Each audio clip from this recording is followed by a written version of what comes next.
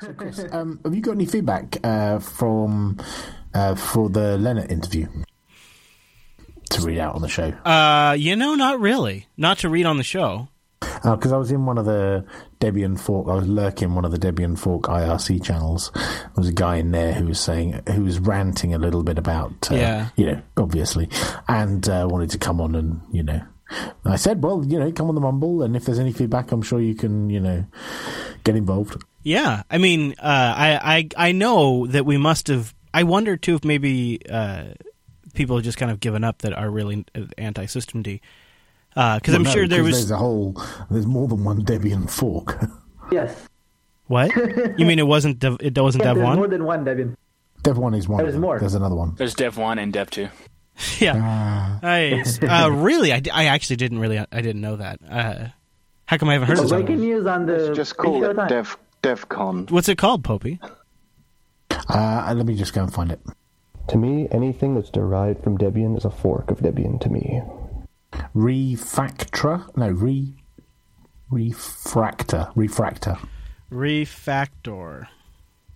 Can you link it in the in that there IRC? Hang on. This is this project hasn't been getting as much of attention. I wonder why that is. Maybe because they didn't use the inflammatory language that the other one, the Linux veterans one used. Oops, I just pasted far too much in the IRC. So that's actually the topic from the Debian Fork channel, where they link to the various Debian forks, including Dev1, Refractor, and what's the other one? XGNU. So there's two. So now there's three. There is 3 Debian forks. Wow. Burnout squared. Brilliant. Yeah, so how is this going to play out? I mean, do they genuinely mean like the full Debian project fork when they say this, or do they just mean like the x86 version? Derivative stuff. There's no way they can fork all of Debian. There simply is not enough people out there to go in to do it. There's barely enough people to do Debian. Well, and there's 3 of them. It's not just Exactly. enough people to do one fork. It's enough people to do 3 forks. I think it's a bit of overkill, forking Debian. Why don't we just make something else out of Debian just by removing systemd and putting in it? Well, that's exactly what they're doing. I guess it's not really. They just don't want to be tied on to a way of doing things. That's why they're calling themselves fork. For now, they're a derived distribution until they get to the point that, okay, it seems that Debian is going too far off and we are not tied to it, and so it's better to call it a fork from the beginning, not get the flame later on.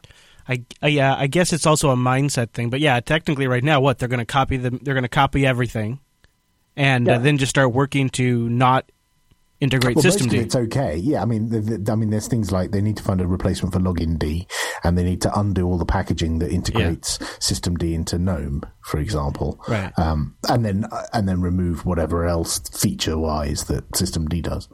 At least or have replacements. Is saying that they actually will try to maintain compatibility with the main Debian thing, because it not only will facilitate their work, but also, if Debian wants, probably be able to reassess that back. So this now, I guess, is the time, isn't it? Because you got to do it now before systemd has been so fully integrated into Debian that it would be a huge chore to work it out. So now's the time to make your move. Well, about a year ago would have been the time to do it. Yeah. Is everybody totally freaking out about this Linux Trojan? It's horrible, right? Have you guys all read about it? It's on like every single news website ever right now. Yeah. Until we know attack vectors, I'm not really caring. It's terrifying. It's horrible. It's infecting what? I guess something. It looks like it's probably been around for a few years. I mean, it's also, they're calling it an advanced persistent threat. It looks like it's targeted at government, embassies, pharmaceutical companies. Maybe even the code could even be 14 years old, as OMG Ubuntu notes. Infected hundreds of PCs on the Windows version across 45 countries. Can I say something? Yeah. I have a feeling this, even though people are going, oh, nah, it's not safe, but it's state-sponsored, I actually think this time it is actually state-sponsored, because who has the money and the time to port a virus to nearly every single major platform ever. And the thing you have to realize is, like, it's not just the NSA that does this stuff. A lot of different divisions of the U.S. military have a cyber arm to them, and they have people that work on this stuff. But in the terms of, like, the NSA, they have that tailored access division, and their entire purpose is to identify the technology that the target is employing and adapt malware to compromise that system. It is a tailored malware. You think Stuxnet wasn't specifically tailored to go after those centrifuges? Give me a break.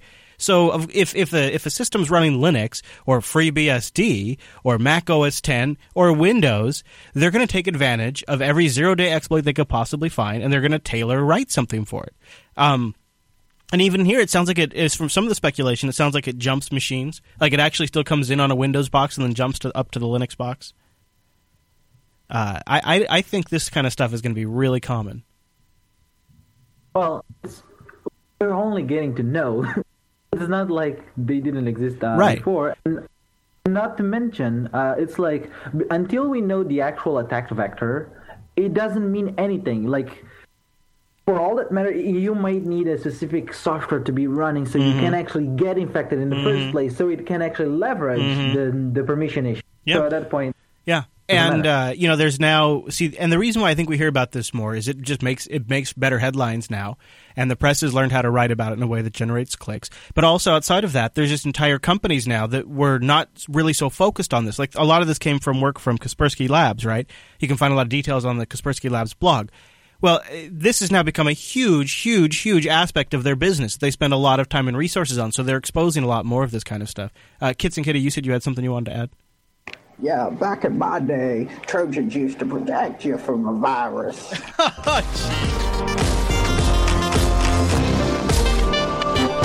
Welcome to Linux Unplugged, your weekly Linux talk show from a very windy Pacific Northwest. My name is Chris. And my name is Matt. Hey, Matt, so is the wind still blowing up in your area? I'm getting some gusts. Yeah. I took the dogs out here earlier. They didn't blow away, so I think we're doing okay.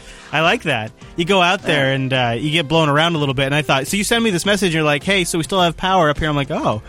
I guess you're like, congratulations, you paid your bill. What do you stormy. want? Like, oh, yeah. No, I figured you meant it was stormy. Okay. But I'm like, then I'm thinking to myself, that either means it's going to come down here, or it could go the other way. But no, a little bit later, it started blowing down here like crazy. It's one of those where it blew over the trash can, so I go out into the front yard, I pick up the trash can, because I don't want the studio to look like we're slumming it. Right. So I go out there, I pick up the trash can, I come back in, the wind trolls me, blows the trash can over again.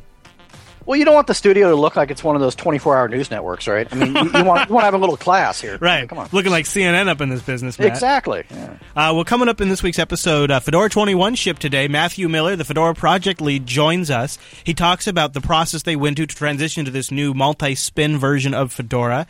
Also, I asked him to comment on the rumor that Fedora is switching to a TikTok release cycle, and then we also probe him for some details and features coming up in Fedora 22. So that's coming up a little bit in the show. Also, later in the show, Ubuntu Snappy Core was released today. Ubuntu Snapper.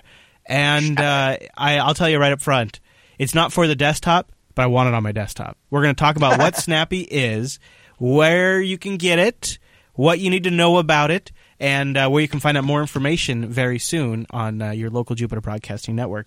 But Matt, yes. Before we get to all that, we got to get to some of our feedback and get going on some of that good stuff. We have a lot of stuff to cover. We have a really great showing in the Mumble Room today. I'm going to bring them in here in just a second, but before we do that, I think I'll just give like my last emergency plea. We are looking for your best of submissions for Jupiter Broadcasting, mostly Coda Radio and Linux Unplugged and TechSnap at this point. Last ones are fine too, but we got a whole bunch of those because we want to give the host the Christmas week off, so that way they can just sit back and relax, but we can still have some new shows with some new content, some extra stuff in there, and also give you guys something you can hand out to folks and say, yeah, go check out this episode. It sort of covers some of their best of stuff. But we need your submissions because it's a lot to go through when you have a back catalog as much as we do. So I have a link in the show notes, and it's our Jupiter Broadcasting Best of submission form. We just need the episode title, a link to the episode, the time about when it happens, and why you liked it in description, any other info you want to give us to help out the network. We have a whole bunch of hardware stuff and software changes going on during that week, so the downtime is going to be used really well, too. And I'll be putting out more information about that on the Tech Talk Today Patreon feed. Okay, Matt, well, let's get into the feedback. But before we do that, we should say hello and time-appropriate greetings to our awesome Mumble Room. Time-appropriate greetings, guys. Hey. Hello. Time-appropriate greetings. Boy, we got a great showing today. A lot of you. I think there's like 300 people in there. No, not really. Wow. No, I think that would crush our server. All right. Ubuntu Addicted writes in with our first bit of mail. And he says, my ancient original Apple TV runs Crystal Ubuntu 2.0. Crystal Ubuntu was developed by Sam Nezarako, the same person who brought the world RasBMC. Oh, okay, great. Crystal Ubuntu is based on Ubuntu 12.04, which auto-launches XBMC Gotham. So I love the show, by the way. You inspire me to spread Linux and open source to the masses. And he says, keep up the great work. So, Matt, he submitted a photo here. Boy, look at that zoom! Holy smokes! Here it is. I'm triangulating now. He's got an old Apple TV, like the first gen. Oh yeah, running this Crystal Ubuntu spin that goes right into XBMC. This got me thinking, though. Looking at this setup, I remember you and I kind of talking about hacking the Apple TV. Like it was something like the, hey, you could do this. This is a decent little device you could put XBMC on. That was sort of like at the beginning of 2014, and I'm curious for you, if now here we are at the end of 2014, has the Roku killed the XBMC dream for you? Have you just gone Roku and called it a day? Well, so I guess you got to back up a little bit and realize that, I have others in the house that really don't care about the geekiness of an XBMC setup. So for me, Roku's just been kind of a natural fit for us. It just does the job. That will probably change as we explore new things coming out. But at this time, yeah. Yeah. For me, it was Roku plus Plex. Exactly. It gave me like three critical things. Like you said, it had the spousal approval factor, which was very high. And that remote is great. It's like on the level of TiVo great. It's a really good remote. And if you get the Roku 3, it's got the headphone plug. So there was that spousal approval factor way high, plus the price is good. I'm going to include that in spousal approval factor. The other two things, though, were that Plex integration, which gave me resuming playback, and centralized metadata for all of my content very easily. And then the third and very important piece is my kids can operate it, the Roku and the Plex together. It's simple enough where it's just straightforward. You get in and they can use it. And from 3 to 5, they're able to operate this Roku player with full fluency. Whereas that might be possible. It probably would be possible in XBMC. I feel like the simple nature of the Roku, though, made it more of a possibility. Popey, what are your thoughts? I don't know. I would love to have an XBMC box, but actually I've been using a Chromecast a lot and a bit of popcorn time now and then, and I can't motivate myself to build an XBMC box out of anything, really. Yeah, that might be part of what it is, too, is like things like the Chromecast and Roku just make it so easy to essentially get what you want. And Keller78 in the chat room says, yeah, I've got 3 Rokus, 1 for myself and 2 for the family. Wimpy, what are your thoughts on this? Well, I went the Roku route as well after having a couple of XBMC boxes, and I had a Roku in the bedroom and a Roku in the front room. And in the last month or so, the Rokus have been replaced by Fire TV. Yeah, that's interesting. Oh. I could see myself going that way, too. Yeah, Roku kills XBMC, Fire TV kills Roku. Yeah, because the Fire TV does everything the Roku does, just faster and a whole lot more besides. So the Fire TV has become my gaming, in air quotes, console in the front room. Yeah, and this has all happened just in this year. All right, Daredevil, and your final thoughts on this topic. Unfortunately for me, as much as I love the projects, it's like just my TV cable service provider. The box they have actually just appears as a network device, and I can send any file to it, and shows me on my TVs. And it actually makes me easier to exchange files between machines and everything. So yeah, I end up having that use for it. Yeah. All right. I mean, that seems reasonable. And, I was just thinking about it, though, here in the studio, if I got a really nice high-end display in the living room that maybe I wanted to showcase content for visitors that visit the studio and things like that, I have a suspicion I'd still probably want to go XBMC there. When I want to really make a showpiece, I want to have a really great Jupiter broadcasting experience. XBMC we have a fantastic app, right, Rotten Corpse? It's really quite good. There's a lot of really good content on XBMC that's great for showcasing on high-resolution displays. Mm-hmm. Same with Roku, for sure, but I just feel like if it was going to be a centerpiece, I probably would want to go XBMC still. So there's still, I think, a pretty reasonable space for it. Well, and I would also touch on that and say, while I love the Roku, the UI makes me want to scream. Yeah. I mean, it's horrible. It's really dated. And that's where Wimpy's coming in with the Fire TV, because on the Fire TV, you get a great hardware rig, but you also get that more full-featured Plex Android app that is really pretty good. So, and it's much better than the. But the thing is, the Roku one is at least functional. So this is true. Well, and it definitely feels like we're kind of entering a rock paper Spock situation. And it feels like Fire TV could be the Spock move. Wimpy, you agree that on the Fire TV, they've really nailed it? Yeah, the UI is terrific. So if you're just using the remote control, which is almost identical with the number of buttons and the layout to the Roku remote, so super simple. But the Fire TV has this voice search facility, and it's not like an afterthought, and it's not hidden away somewhere and a thing you might use to sort of show off what it can do. The voice search is front and center, and it's a principal way that you interact with the device, and it works really well. And it feels like the future has arrived when you talk into the remote. and then your stuff appears. You are selling me on this thing. Okay, so then I think I would be remiss also. 2014 has been a pretty big year for Netflix, and it was even the year we got Netflix on the Linux desktop. And the fact that there's not a really one-click, app install kind of dead simple way to get Netflix integration to XBMC, it's not even called XBMC anymore, but you know what I mean. That's also a factor. But Rotten Corpse, I'll let you chime in as the final defender for our beloved media entertainment UI. You love it, right? I love XBMC, but I also I work on add-ons and stuff like that too. But XBMC runs on anything you want it to. And it has, the UI is great by itself in the default one, but you can customize the UI to, hundreds of different options. And, Aeon Knox, for example, is beautiful. Yeah, and you got the Raspberry Pi, which makes a great media device. Like I say, there's still a great there's still a great place for it. But for me, and I thought maybe for Matt, it sounds like for quite a few folks in the Mumble Room, this has been a year where we transitioned more to dedicated devices. They've maybe finally got it right. Actually, you could put XBMC on the Fire TV, so you get best of both worlds. Yeah. So would that be the Android app then, or would that be something else entirely, like a firmware image? Yeah, it's the Android app that you sideload, and the Android app for XBMC is a full XBMC interface and everything. So you sideload it in. So the Fire TV wins. That's amazing. That's absolutely amazing. I wonder how that Fire TV is going to work in 4K, because I swear I want to get a 4K display one of these days. I'm skipping 3D, Matt. I'm going to 4K one day. I don't know how. I'm going to go fourth dimension. Yeah, I'm just going to. I think around that same time I'll also be single and living on the street. But, and your living room will look a lot like the original Enterprise. Yes, it will though. I'll at least have that. All right, Matt. Well, we have some really great feedback to continue, including I need to make a serious correction, a mistake on my part, and a couple of, you know what, we're going to call it even an app pick in Unplugged. But first, I would be remiss if I didn't stop and thank the folks over at Ting. Go to linux.ting.com. That'll take $25 off your first Ting device. Or if you got a Ting-compatible device, which, stay tuned, there could be a lot more of very soon, you get a $25 credit.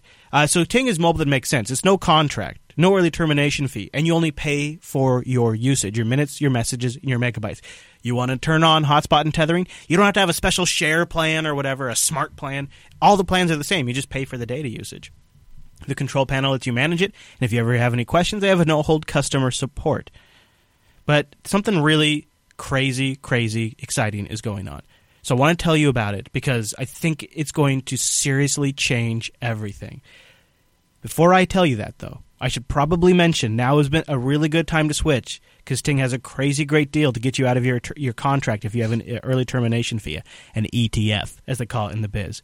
They're going to pay up to $150 per termination, and that's on top of our $25 credit. So you could get months of Ting service by taking advantage of this ETF relief. But here's the great news. They just announced it a couple of hours ago. In 2015, Ting is going to start offering GSM network coverage on top of their existing CDMA coverage. It is going to be awesome for users like me who have a Nexus 5, and I'll be able to have CDMA and GSM in my freaking Nexus 5.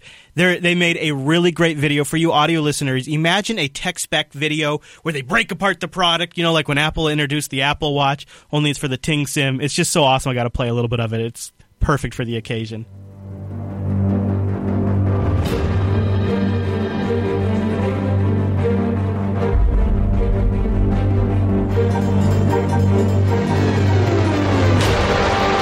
The Ting Sim.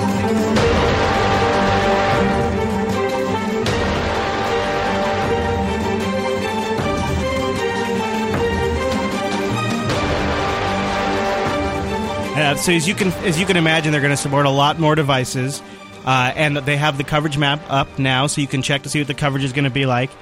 This is going to be crazy great. You're going to be able to take advantage of a lot of GSM coverage and a lot of CDMA coverage back to back. You're going to be able to bring GSM phones over to Ting. That's going to open up a whole new category of devices. And right now, Ting has that early termination relief program. You could go over there, you could get yourself a device. With that ETF, you could just grab a feature phone for now if you wanted to. February 2015, Ting is going to be supporting GSM. It's a pretty big deal. They really are on a mission to make mobile make sense. Linux.ting.com. Go there to show your support. Linux.ting.com will also give you that $25 credit. That's going to stack on top of their ETF relief programs. It's a great time to switch to Ting. Linux.ting.com. And congratulations to Ting on the announcement for GSM in 2015. That's a big deal. That is so cool. Man, that is really cool. It's going to be like when I travel now, I'm just going to have the best of both worlds. It's really slick. Okay, so I have a make good I got to talk about. I made a mistake when I was talking about Docker last week. Philip wrote in to correct me. He says, "Hello, Chris and crew. I just listened to your reaction upon the announcement of Rocket. I want to point out that it is actually possible to host your very own Docker registry, where you can host your own images without having to use the global Docker hub. It's not quite as nice as the global hub since it's essentially only the back end. There's no web interface or search or anything like that. And it cannot be hosted in a subdir because of the Docker image name format. I currently maintain the AUR package for it, and I'm using it every day at my job at a big telco. I know it's marked out of date. As soon as I get some time, I'll update it." And he also has pull requests, and he links to the AUR Docker registry page that he set up. And I wanted to thank Philip, because I've actually made the mistake even just as recently as yesterday in Coda Radio. Because one of the differences between Rocket is a much more federated approach to the namespace for app containers, and where Docker is very much doubling down on the Docker hub, centralizing through the Docker service, use the Docker API. And that contrast stuck out to me so dramatically that I didn't really consider the fact that there is this sort of roll your own, not super fancy, but would certainly work Docker hub for your own network. So Philip, thank you very much for pointing that out to me. Man, I got like a chest thing going. So oh no, that's not good. And I'm gonna sip on my coffee a little bit. All right, so Jesse writes in, and this is almost our last email, and then we'll get to our interview with Matthew Miller from Fedora. Jesse says, "Hello, Chris and Matt. I was just wondering what you guys think about the new desktop environment called Moonlight. You can currently only build it on Arch right now, and it uses Qt5. It's a fork of LXQT. And he links us to the homepage, which I have linked in the show notes. I was wondering what you thought of this Qt desktop. It's just yet another desktop for the Raspberry Pi or PC. In a way, this may be a sign that GTK 2 and 3 is dying, and it is the rise of Qt. He said, which is cool. Maybe we'll get some more themes now. So here it is. It's called the Moonlight Desktop, a project that aims to create a desktop environment mainly for those who run on low-performance devices. Anybody heard of Moonlight? Have we talked about Moonlight? I think we've touched on it a little bit. I'm not uber familiar with it, but then I'm pretty happy with what I got now. Yeah, so. Q5 is our Raspberry Pi guy, and he's not in here right now. But I wonder if he's heard of Moonlight. I'll ask him when we get off air. Yeah. So anyways, if you're curious, at nognu.org/moonlightde. But Wimpy, are you familiar with it? Yeah, I've come across it in circles, and I did take a look, but I don't think it's had any commits since sort of the end of September. So I don't know if it was like a summer project or their if it still got attention. Is 2013 on the bottom of their page. That jumped out at me when I saw that. Yeah, 9 months ago. Looks like 3 months ago. Here's a more recent commit 3 months ago. So I don't know. Maybe they're looking for help. Could be. There's been no recent Git activity. Yeah. All right, Matt. Jim wrote in. I think it was on the live stream. I don't remember if it was actually in a show or not. But you and I were sort of grousing that we missed some of the old nice, just simple, down to business interface elements of Winamp. You remember that? Yes. Oh my gosh, yes.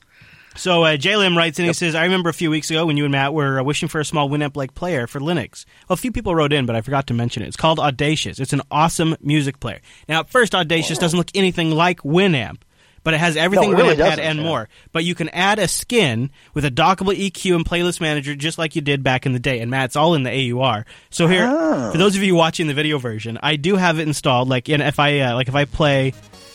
I'm playing a little track right now, and it does the visualization with the time code with the scrolling track name. This is a theme that I installed from the AUR, and it is exactly like Winamp, with no nice. Yeah, it's fun. So Audacious is a good one. So thank you to who was it? Let's see, go back up here. To JLim for sending that in. Audacious, and it's a make good. It's something I've been meaning to pick for a while, but I just never get around to it. I thought we might have made mention to Audacious before, but I wanted to give it an official plug now that I saw this theme, and I installed it. I thought I'd give you a chance to check it out. So it's very cool. See, Audacious. Sweet. Audacious good. Music player. Audacious is good. Yeah. Audaciously good. That's good, man. I like that. You should give that to him. What's going on over there, Kits and Kitty? What's going on over there? All right, so why don't we take a quick break, and then we're gonna go talk to Matthew. Let's mention right here, right now, DigitalOcean. Go over to DigitalOcean.com and get our brand new promo code ready, everybody, because it's the month of December. It's Unplugged December. It's one word. DigitalOcean.com. It's a simple cloud hosting provider dedicated to offering the most intuitive and easy way for you to spin up a cloud server. You can get rolling real easy, real quick. Go check it out. Users can create a cloud server in less than 55 seconds, and pricing plans start at only $5 per month for 512 megabytes of RAM, a 20 gigabyte SSD, 1 CPU, and a terabyte of transfer. And DigitalOcean has fantastic data centers, multiple data centers in New York, San Francisco, Singapore, Amsterdam, and London. The interface to let you choose between them is super cool, too. I should just go through the process of creating a droplet right now because it's that quick and easy. And Matt, we've always talked about using DigitalOcean to easily deploy a WordPress droplet. Absolutely. I've been getting a lot of recommendations to check out Ghost, which is a newer blogging platform. Yes. And DigitalOcean, again, one-click install, you deploy it. It's really easy. It's really slick. So I think on top of the great interface, on top of the performance, on top of the flexibility where you can put the droplets, they've also got an API that lets you get even deeper into that. So their interface is super intuitive. Their control panel is awesome, but there's a lot of tools now built around the DigitalOcean API, like to snap it into Puppet, to do management, to just write scripts, to just restart them remotely from your applet menu bar. A lot of take snapshots before you go do an update. Like, this is really cool. Like, you're SSH'd in, you're about to do something crazy, you just go up to your menu bar, snapshot. Exactly. And really I do that all the time because I'm always doing something crazy. Oh, yeah. And they're also they're paying now for tutorials because they really want to have some of the best tutorials on the web. So go over to DigitalOcean.com. Use our promo code UNPLUGGEDDECEMBER, all one word, lowercase. That's going to give you a $10 credit. You can try out the $5 droplet for 2 months for free.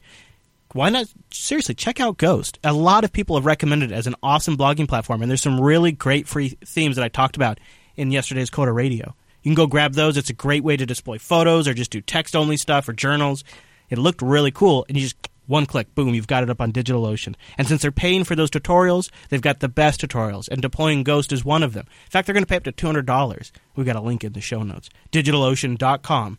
And a big thank you to DigitalOcean for sponsoring Linux Unplugged. All right, so we're going to talk with Matthew Miller. He's the lead of the Fedora project. Fedora 21 came out today. Congratulations to them. This is a big one.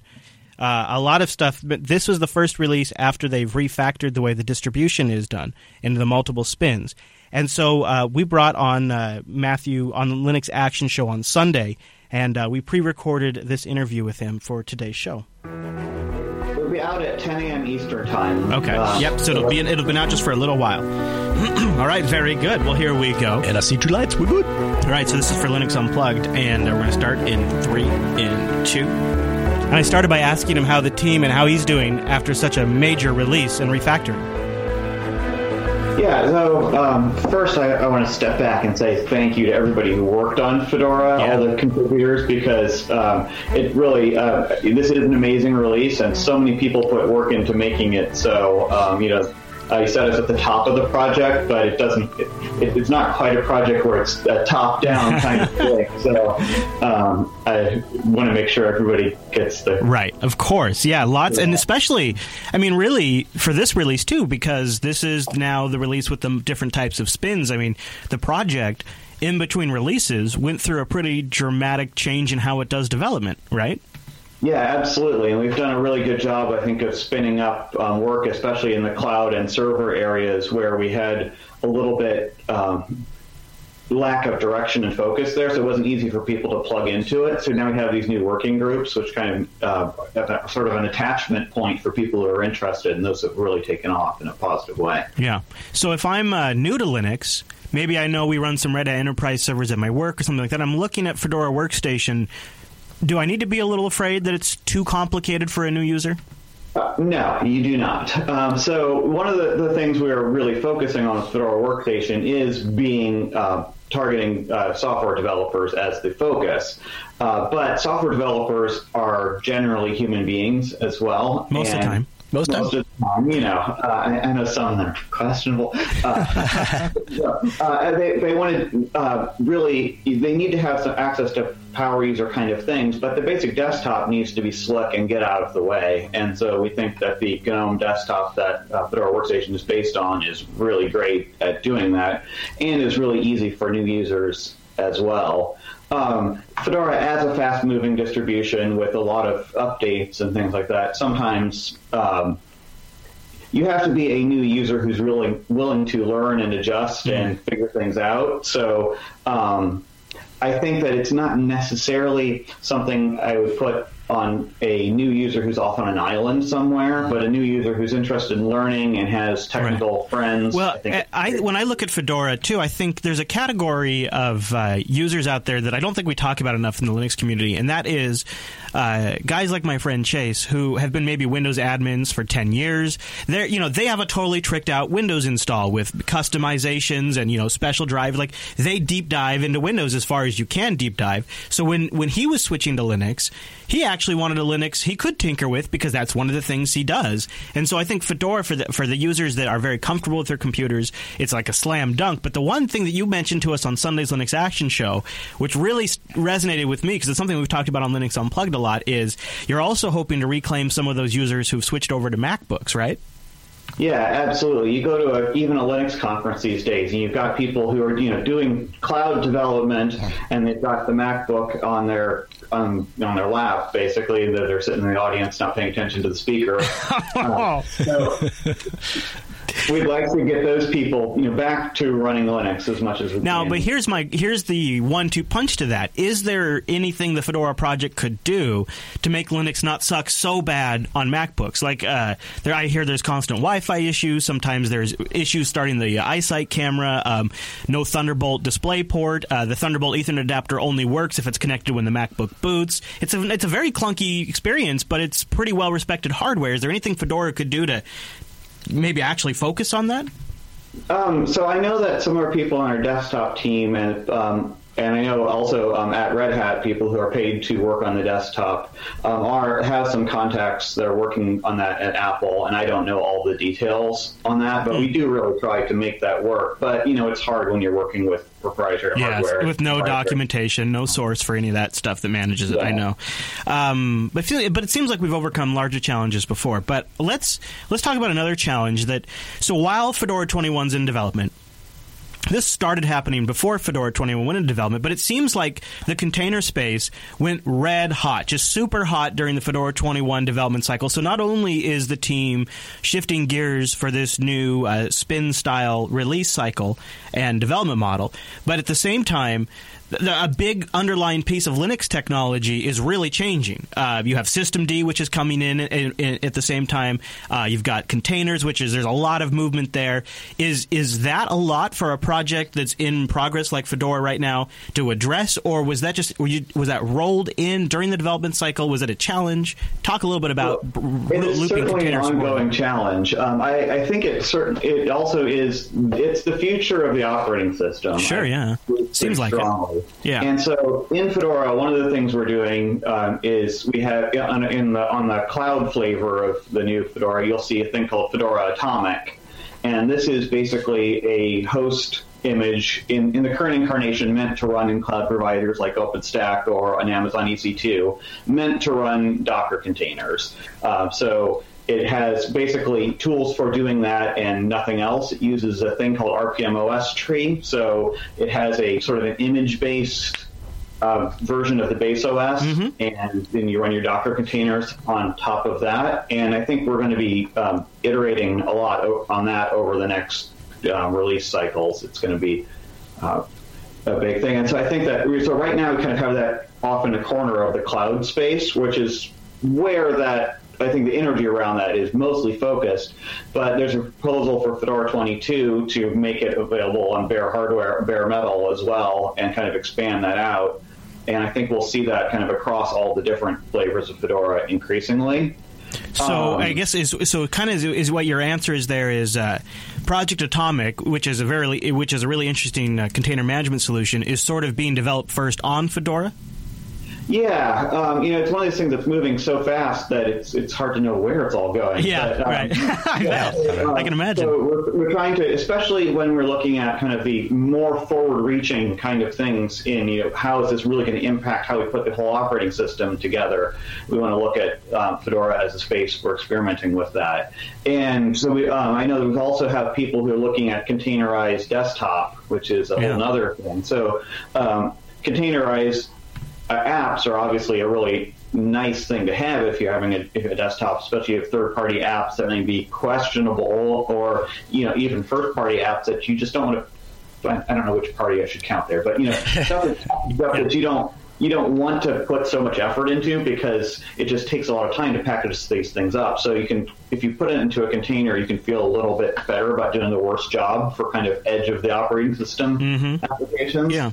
And so there's a lot of appeal to doing that, but containerizing desktop apps is a lot harder than containerizing server apps, which are sort of meant usually communicating over a network port, and that's what they do. Maybe some other inter-process communication, whereas desktop apps are kind of used to being able to access the hardware, access dropping files wherever, reading files from wherever, and so that's going to be a lot more work. How important do you think all of this is, the container management and containers themselves? How important do you think that being successful and well implemented is critical to Fedora being considered a production candidate ready server OS? Because I think a lot of people right now don't consider Fedora a server-grade OS. They'd probably rather go with CentOS, Scientific Linux, Red Hat Enterprise Linux itself, and not necessarily Fedora. But it sounds like these kinds of changes are maybe an attempt to get people to change their minds. So are these a critical part of that? Well, I think that we've actually always had a lot of people who have been used Fedora, even in production on large-scale server things. They just tend to not talk about it so much. I could believe it. But yeah, it's not on the scale that CentOS and RHEL and the big enterprise distributions are, and that makes sense because it kind of fits into if you look on the technology adoption curve kind of thing, we're way over in the innovators and maybe some of the early adopter kind of space, and that's just a much smaller segment. And with CentOS in the long tail there, there's going to be a lot more there, and especially if you want to set up a server and not worry about it for 10 years. Right. Fedora really is not your best choice for that. But we want to make sure that we fit into the ecosystem in places where it makes sense, where there's advantages in having the newest versions of things. If you are able, if it's no problem to upgrade every year, I want to keep the latest, so I'm following that.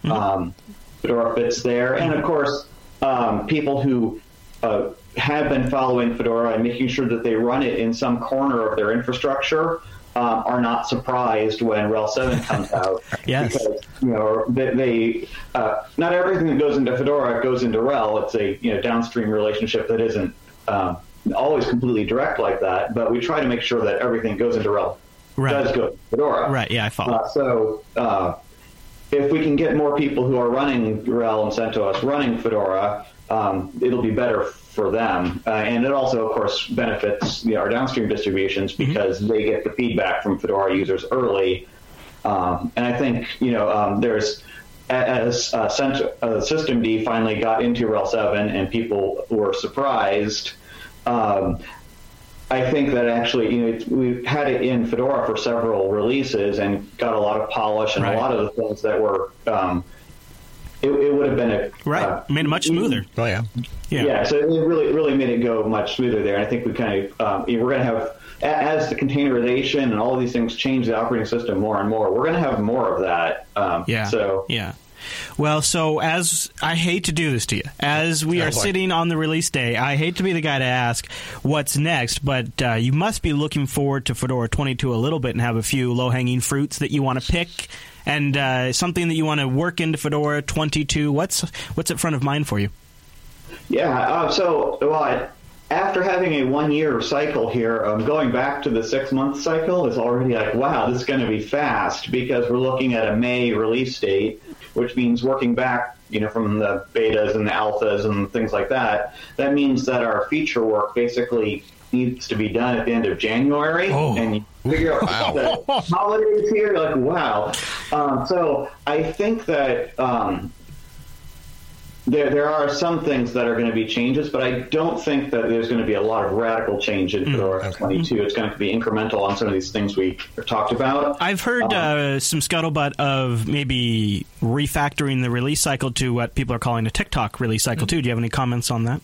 Yeah, we just started kind of talking about that, and that's sort of the idea that we would, one release, concentrate on sort of the infrastructure and the QA and release engineering tooling, and then the next release focus on the features that go into it. And we're still working out that conversation. Some people really like it. Some people feel like it would hold back the ability to move things quickly. I think one of the concerns I saw is somebody said, well, would that mean maybe like the talk release wouldn't see the latest version of GNOME brought in? It would still have the release from the TIC.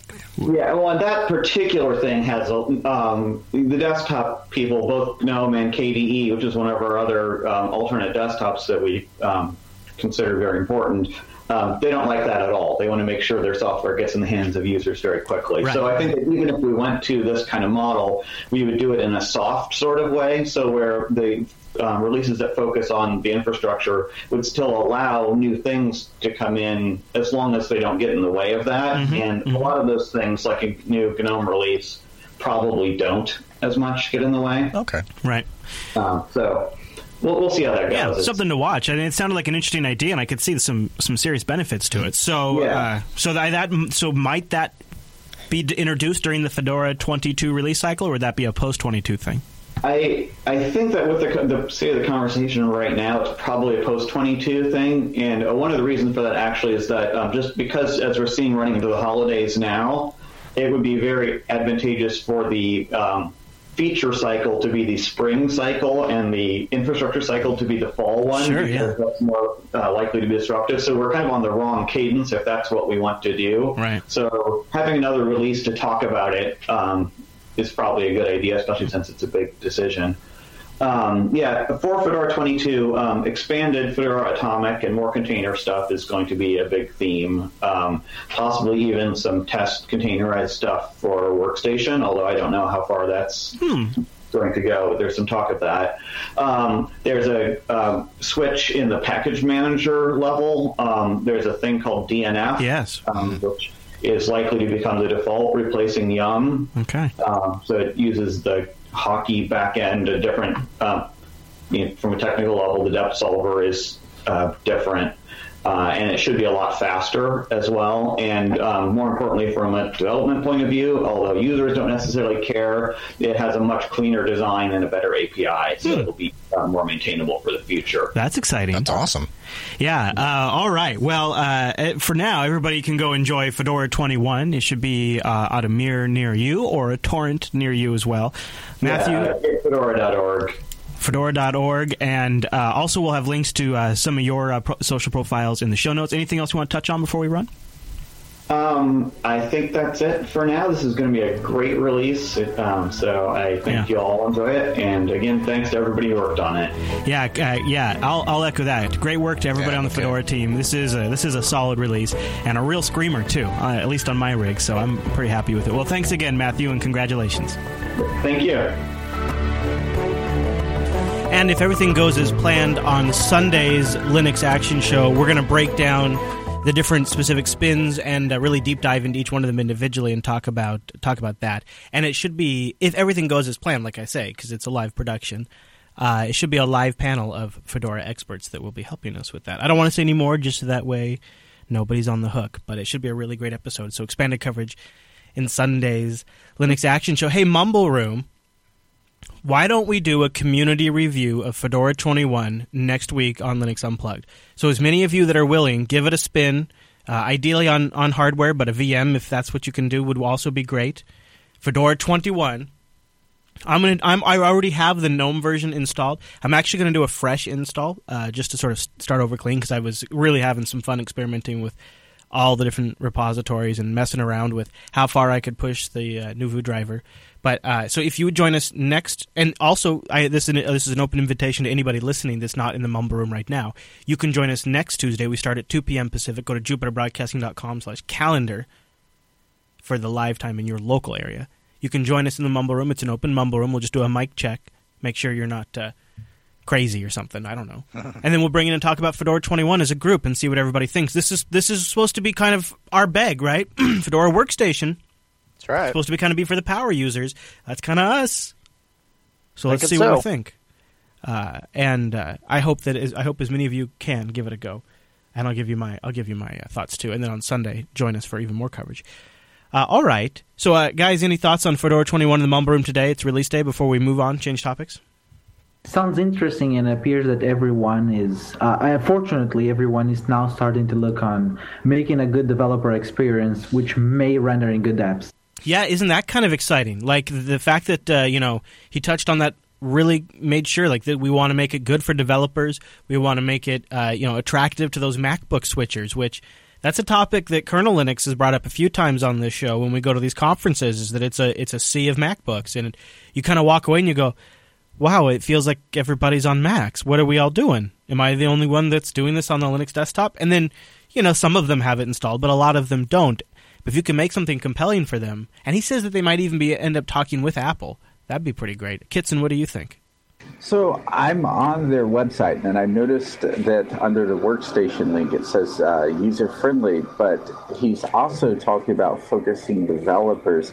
Isn't there a little bit of dichotomy between the two? I think he means those are their users, so it's friendly to them. I think what they're actually kind of doing is, by saying it's developer-focused, it's an acknowledgement in a sense that there is a barrier of entry.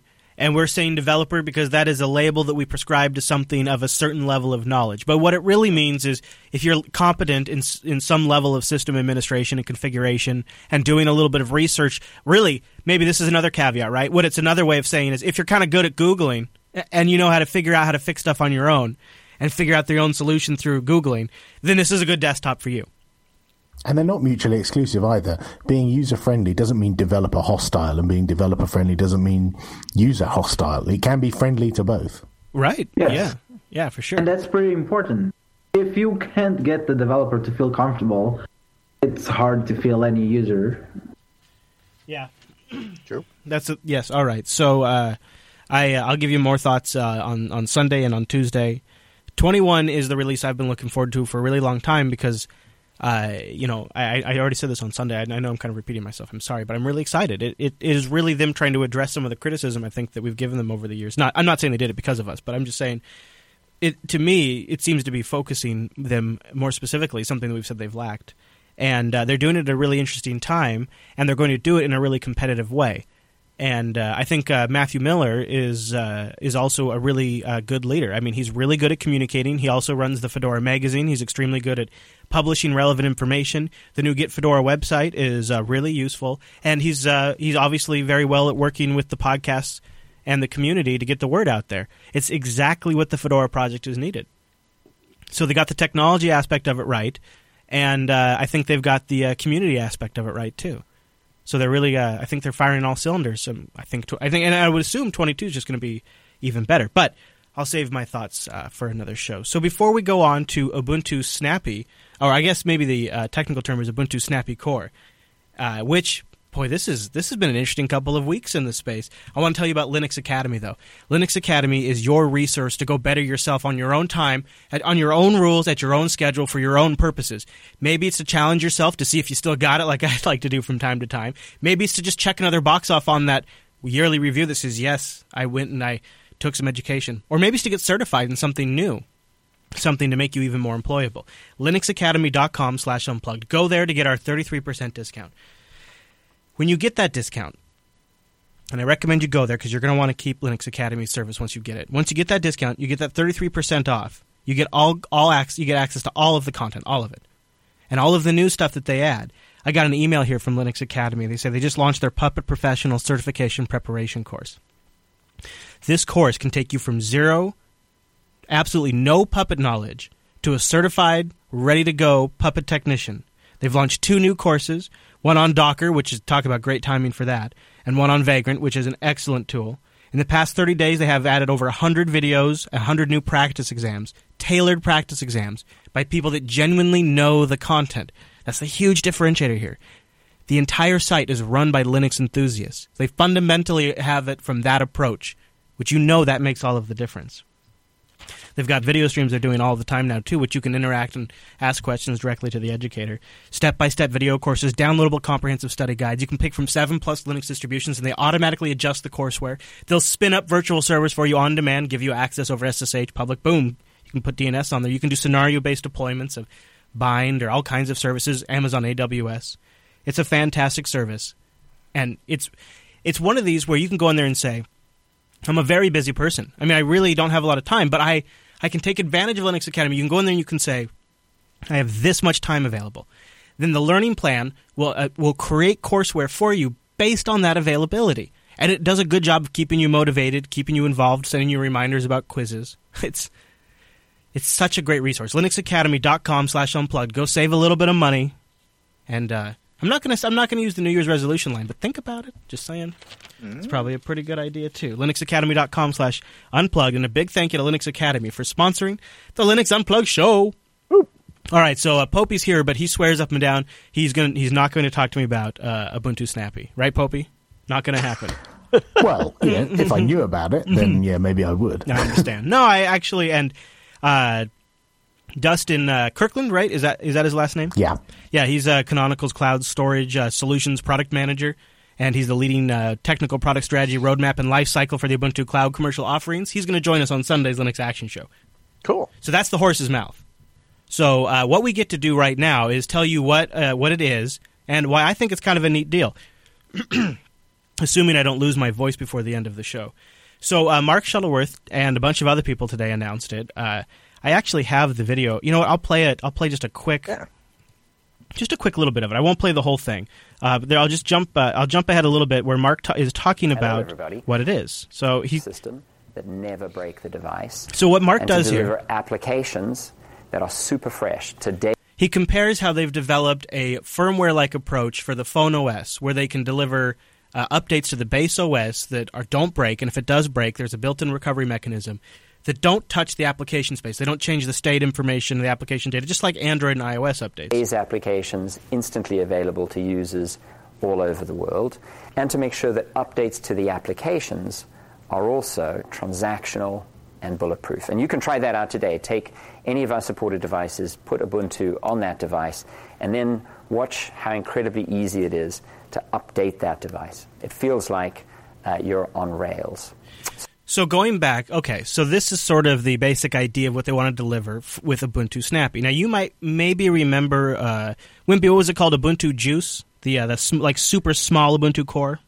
Yeah, 4804, GEOS, GEOS yes, Juice. Right. Now, that was sort of maybe an early go at this when virtualization was really, you were going to do all of your scaling through virtualization, which still happens, but you really wanted the most base, tiny operating system for the host, and then you just put all your stuff in the virtual machines. Well, now there's kind of a new approach where it's you kind of the same idea, but with containers. And the idea here is you keep a really minimal base operating system that's actually even could be read-only. And then you deliver all of the applications inside Docker containers. And the developers can publish those Docker container updates directly. So we've talked recently about how the OwnCloud project is a little miffed that when you do apt-get install OwnCloud on Debian Stable, it's like a 2 or 3 year old version of OwnCloud, and it's not supported, it has real bad bugs. It makes them look bad. They don't like that. They would be self-publishing these Docker containers, and these would just slide right on top of a Ubuntu Snappy release. That base OS is more like a firmware update, where you snap in a new version of that base OS, and there's a rollback. There's a transactional rollback if it doesn't work. And the applications, your OwnCloud instance, your WordPress instance, your whatever, that are all, your database, all in these different Docker containers, just like your smartphone apps today, they don't get really affected by the underlying operating system being updated. It's kind of like, what CoreOS is going for. And it's not it's Ubuntu's take on it, right? Guys, so far, anybody want to fact check me? I'm kind of getting all this right? Or? So the applications can take advantage of new features in updates. So the underlying read-only image that updates periodically might have new features landing in it, and that's defined by a framework. And so an application can say, I can use Framework 1.0 or Framework 2.0 so there's or Framework 3.0. So there's a feature platform aspect to this too, is what you're saying. Exactly. Okay, and that's something that was taken straight from the phone. So the phone has the same concept of framework. So an application that says, I can only work on 1504 and above will just not be visible in the store to anyone on a previous framework. So you could see how this is a really interesting approach to almost solving the rolling problem. The applications are updated maybe by the vendors or by the administrator in their own container. The base operating system, it could be a nice stable LTS that just gets features added on by the upstream vendor, in this case Canonical. It's a very sealed off, hypoallergenic approach to a Linux server. Any reactions in the mumble room? William, do you have any thoughts on this? Anybody? I just want to see it happen. All right. That's one of those things that I feel that you gotta try it. Kits and Kitty, what are your thoughts? Yeah, I had asked actually during the pre-show if this was the end product of all those rumors of Ubuntu rolling, if this is the actual manifestation of that.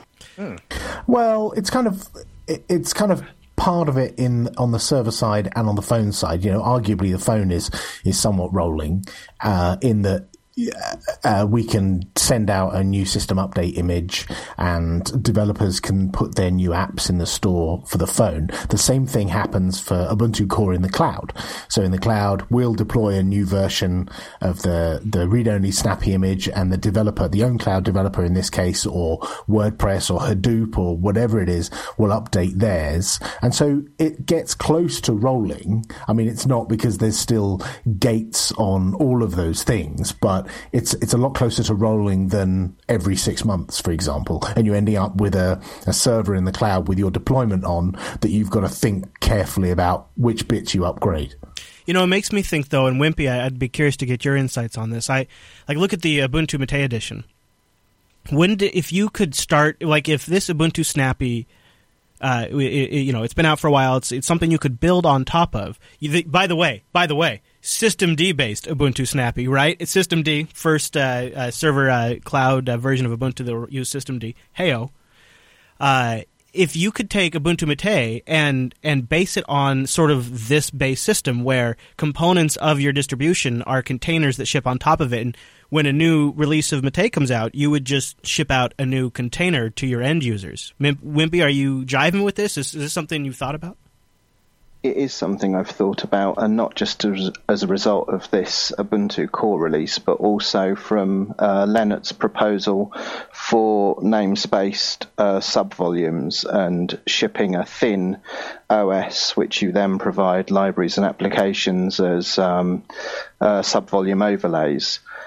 And if you think about it, as the upstream desktop developers, so you could say the Mate development team or the GNOME team or KDE or any of the others, they are package managers in their own right, because all of the components that make up those desktops come with configure scripts where you can do configure, make, install. And that is essentially all you need to build these overlay type systems. Mm-hmm. And certainly it would make it much easier for the application developers and much faster for the application developers to ship their desktop environments, their applications in that sort of paradigm. I mean, the Snappy is Ubuntu Snappy Core is premiering on Microsoft Azure. Why? Because, in their own words, Microsoft loves Linux, they say. But so it's clearly this is targeted for the server. But I'm like, okay, that's neat. I'll just be sitting over here eating my popcorn, waiting for the desktop implementation of this, because this honestly sounds like how I want my desktop. I want a nice, really stable core base that gives maybe platform features that sound like Popey was talking about. But I want my apps I want my core set of applications fresh and rolling. Right. Well, we've already said we're going to do that we're going to bring the technology that's in the phone to the desktop with Unity 8 and siloed applications and AppArmor and all the kinds of things, and the Click Store and Click Packages, all the kinds of things that are on the phone. We'll bring that to the desktop. But over the next couple of years, this kind of leapfrogs all of that straight to the cloud. I think because it's just easier and the time is right for it. I mean, you mentioned earlier about Juice and Ubuntu Core from 8.04. I think they were a bit ahead of the time back then. And now it seems the time is right, with CoreOS and Docker and the popularity of all of that. I agree. It does seem like the right time. And I think that's why, honestly, when Mark was on the Linux Action Show a couple of weeks ago, I specifically asked him about CoreOS because it seemed like it was filling a hole that Ubuntu didn't have a plug for yet. And this is sort of their take on it, but I wonder if it to me seems like it has some clear advantages to start in the cloud. Number one, Canonical has a pretty good track record there now. They have already a really strong deployment, so there's a lot of stuff built around that. Plus, you have a significant portion of Canonical's business is built around supporting that, so it's important to them. So it's a good bet if you're making, from an enterprise standpoint, if you're betting on that product. But also, you have to figure that there's a lot of users that are going to just easily transition. And I was starting to wonder if maybe Ubuntu was going to sort of turn into a bit of a runtime that would be deployed on top of things like CoreOS. It'd be the runtime that the Docker container actually used. But now this sort of prevents that from happening, where a shop that would still be using Ubuntu in the container, sort of the Ubuntu runtime, could now actually also be using Ubuntu on the base. And I think this came out at a time before that bleeding even begun, so the timing of it's really good there. So anyways, I think Ubuntu Snappy's it's cool for the server. I want it for the desktop already. I mean, screw it. Right, yeah, same here. Just stop it. Just move it over to the desktop. Get a GNOME container set up, get a Chrome container, whatever it takes. Just get all that, and I'll use that. Make it so. Yeah, right. So we'll get more information about that soon. Any closing thoughts on that mumble room before we run? Anybody have any pontificating? Yes.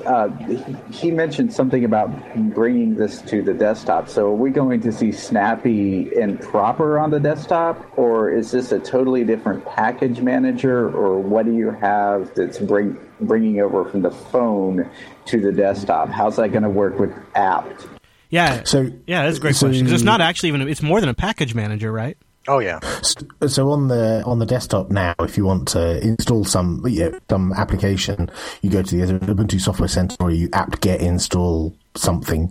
Whereas on the phone, we have a Click Store where there's a siloed Click application that you download from the store and install, and it's that we'll bring to the desktop. There you go. All right. So we'll cover more as we have info in the news segment on the Linux Action Show. And you can go play with it now. There's scripts out there to go get it. If you want to go play with a Systemd powered version of Ubuntu, you can have at it. It's a new era of Systemd and Ubuntu starting on the cloud. Haters, commence your hating. All right, Matt. Well, we have a pretty packed show planned for Sunday. I think we're going to have multiple guests again. It's been really busy. I know. The end of 2014, we got busy. We doubled down. It's thanks to our producers Q5Sys and Rotten Corpse. They've really been hauling. But, Matt, have a great week, and I'll see you on Sunday, okay? Sounds good. See you then. All right, everybody. Well, thanks for tuning in this week's episode of Linux Unplugged. We do this show on Tuesdays. We'd love to hear your community review of Fedora 21 next Tuesday. Join us over at jblive.tv. Don't forget the big show on Sunday for more Fedora coverage. All right, everybody. Thanks so much for tuning in this week's episode. See you back here next Tuesday.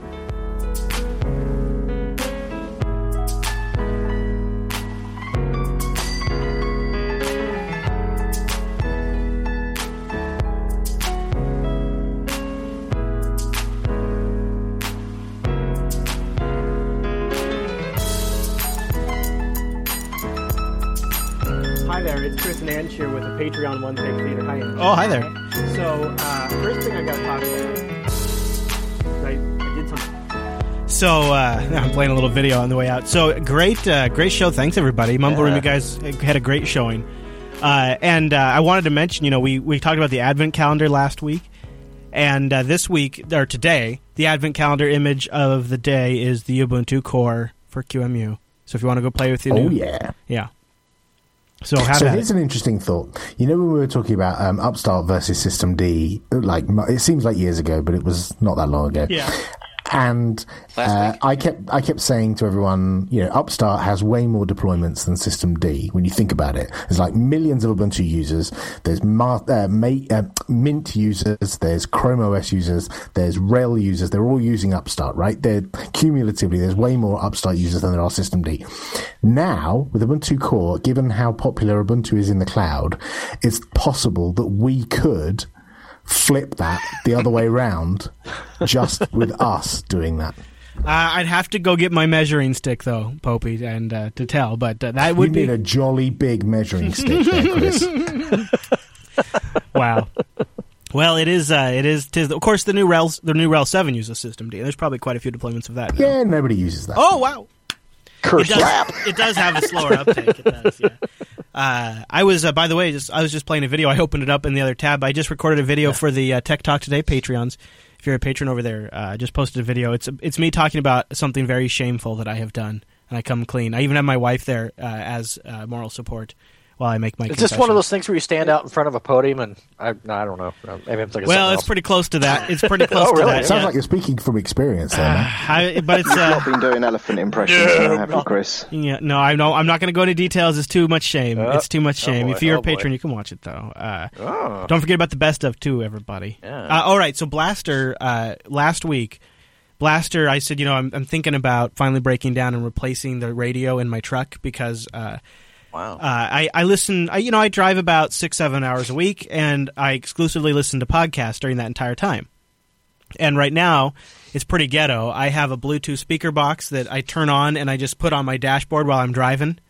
And I drive down the road with my Bluetooth connected to that, and I'm like, okay, I'm kind of tired of being an animal. I think maybe I'm going to go get like a dash replacement that has Bluetooth and aux in and USB. And I'm just going to finally do it, right? And it's about $130 for a decent one. And Blaster says to me, and I was like, I don't really want to do it because every time I replace the dashboard unit, I'm really unhappy. I usually think it doesn't match the speakers, and then I feel like I need to replace the speakers, and then I need to get an amp, and then I need to get a sub. Yep. And I'm never happy with the way it looks, and it's always too bright, and it kind of looks tacky compared to what Dodge put in there originally. So I was telling Blaster, I'm like, I don't really want to do this, but I'm an animal with this Bluetooth speaker. I feel like I'm in the 80s with my boombox. And he says, well, before you rip out your radio on your dashboard, try getting an FM transmitter. And I said, this truck kills all FM transmitters. I don't know if it has the world's weakest receiver, but I have tried 3 or 4 solid, really well-reviewed, Bluetooth, wired, remote antenna, where it's up on the dashboard, all different kinds of FM transmitters in my truck. They've never worked right for me. And he says, well, before you go in and you make the big change, try getting the Go Groove Flex Smart X2 Bluetooth wireless in-car FM transmitter. And it's one of these deals where it's got like a bendable neck and it plugs into the cigarette adapter. Oh, okay. It's got a separate power button on the cigarette adapter too, so you can just turn off the power.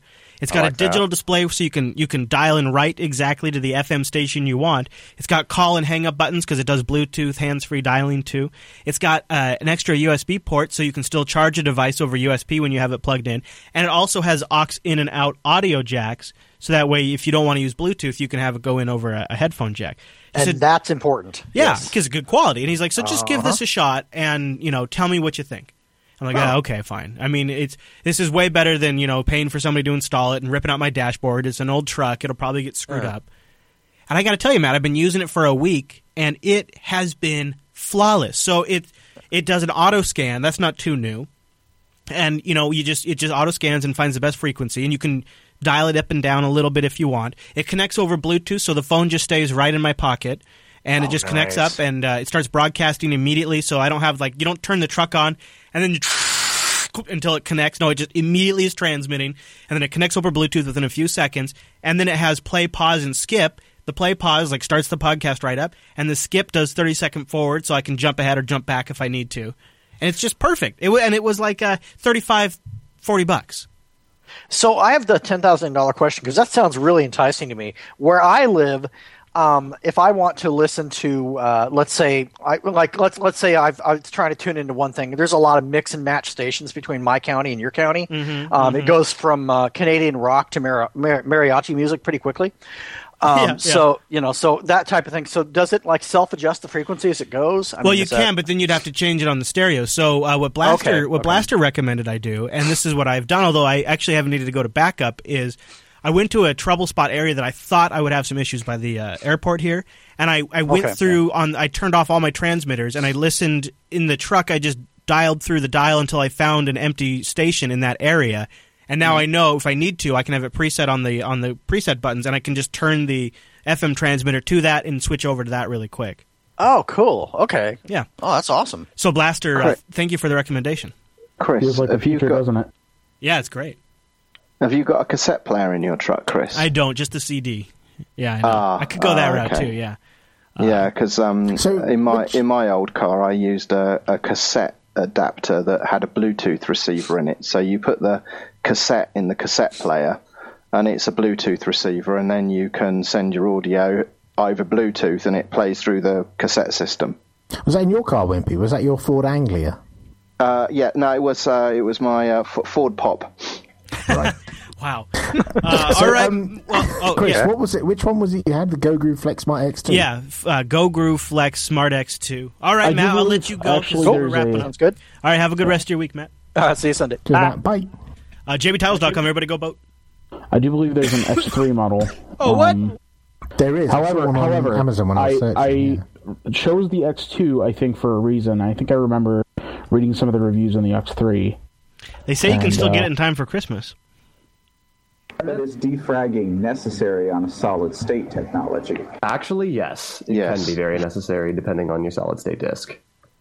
It's possible that what happens is you have a ton of different extents spread out across the LBA range in such a way that it's actually mapping to the same die on the SSD, and you lose all the parallelism effects of the SSD, and your speed drops to crap. Yeah, you bottleneck on the I/O horribly.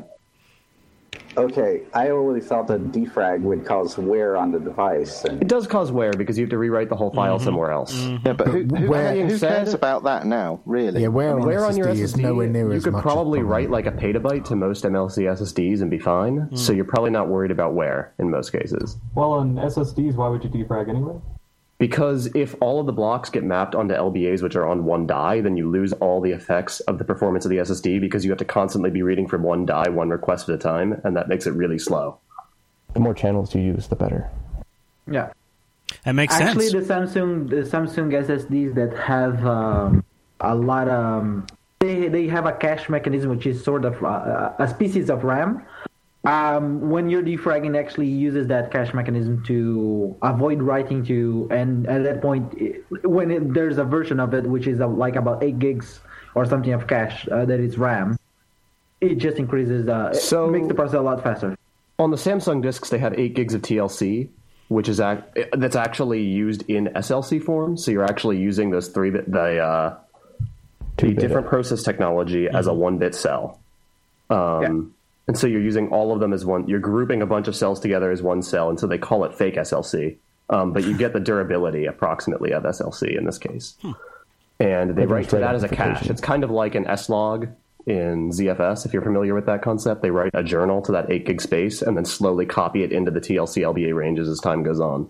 And the nice thing is this persists even if you power off because it's just, more flash that they're writing to. Mm-hmm. But you get really good durability out of it, and you can write in order and then go ahead and throw stuff off and map them into different LBA ranges later. So it's faster. As long as you're not doing super huge writes, right, you can get really good performance on those little small. If you're writing a really large file, does it bypass that and go right to the slower stuff?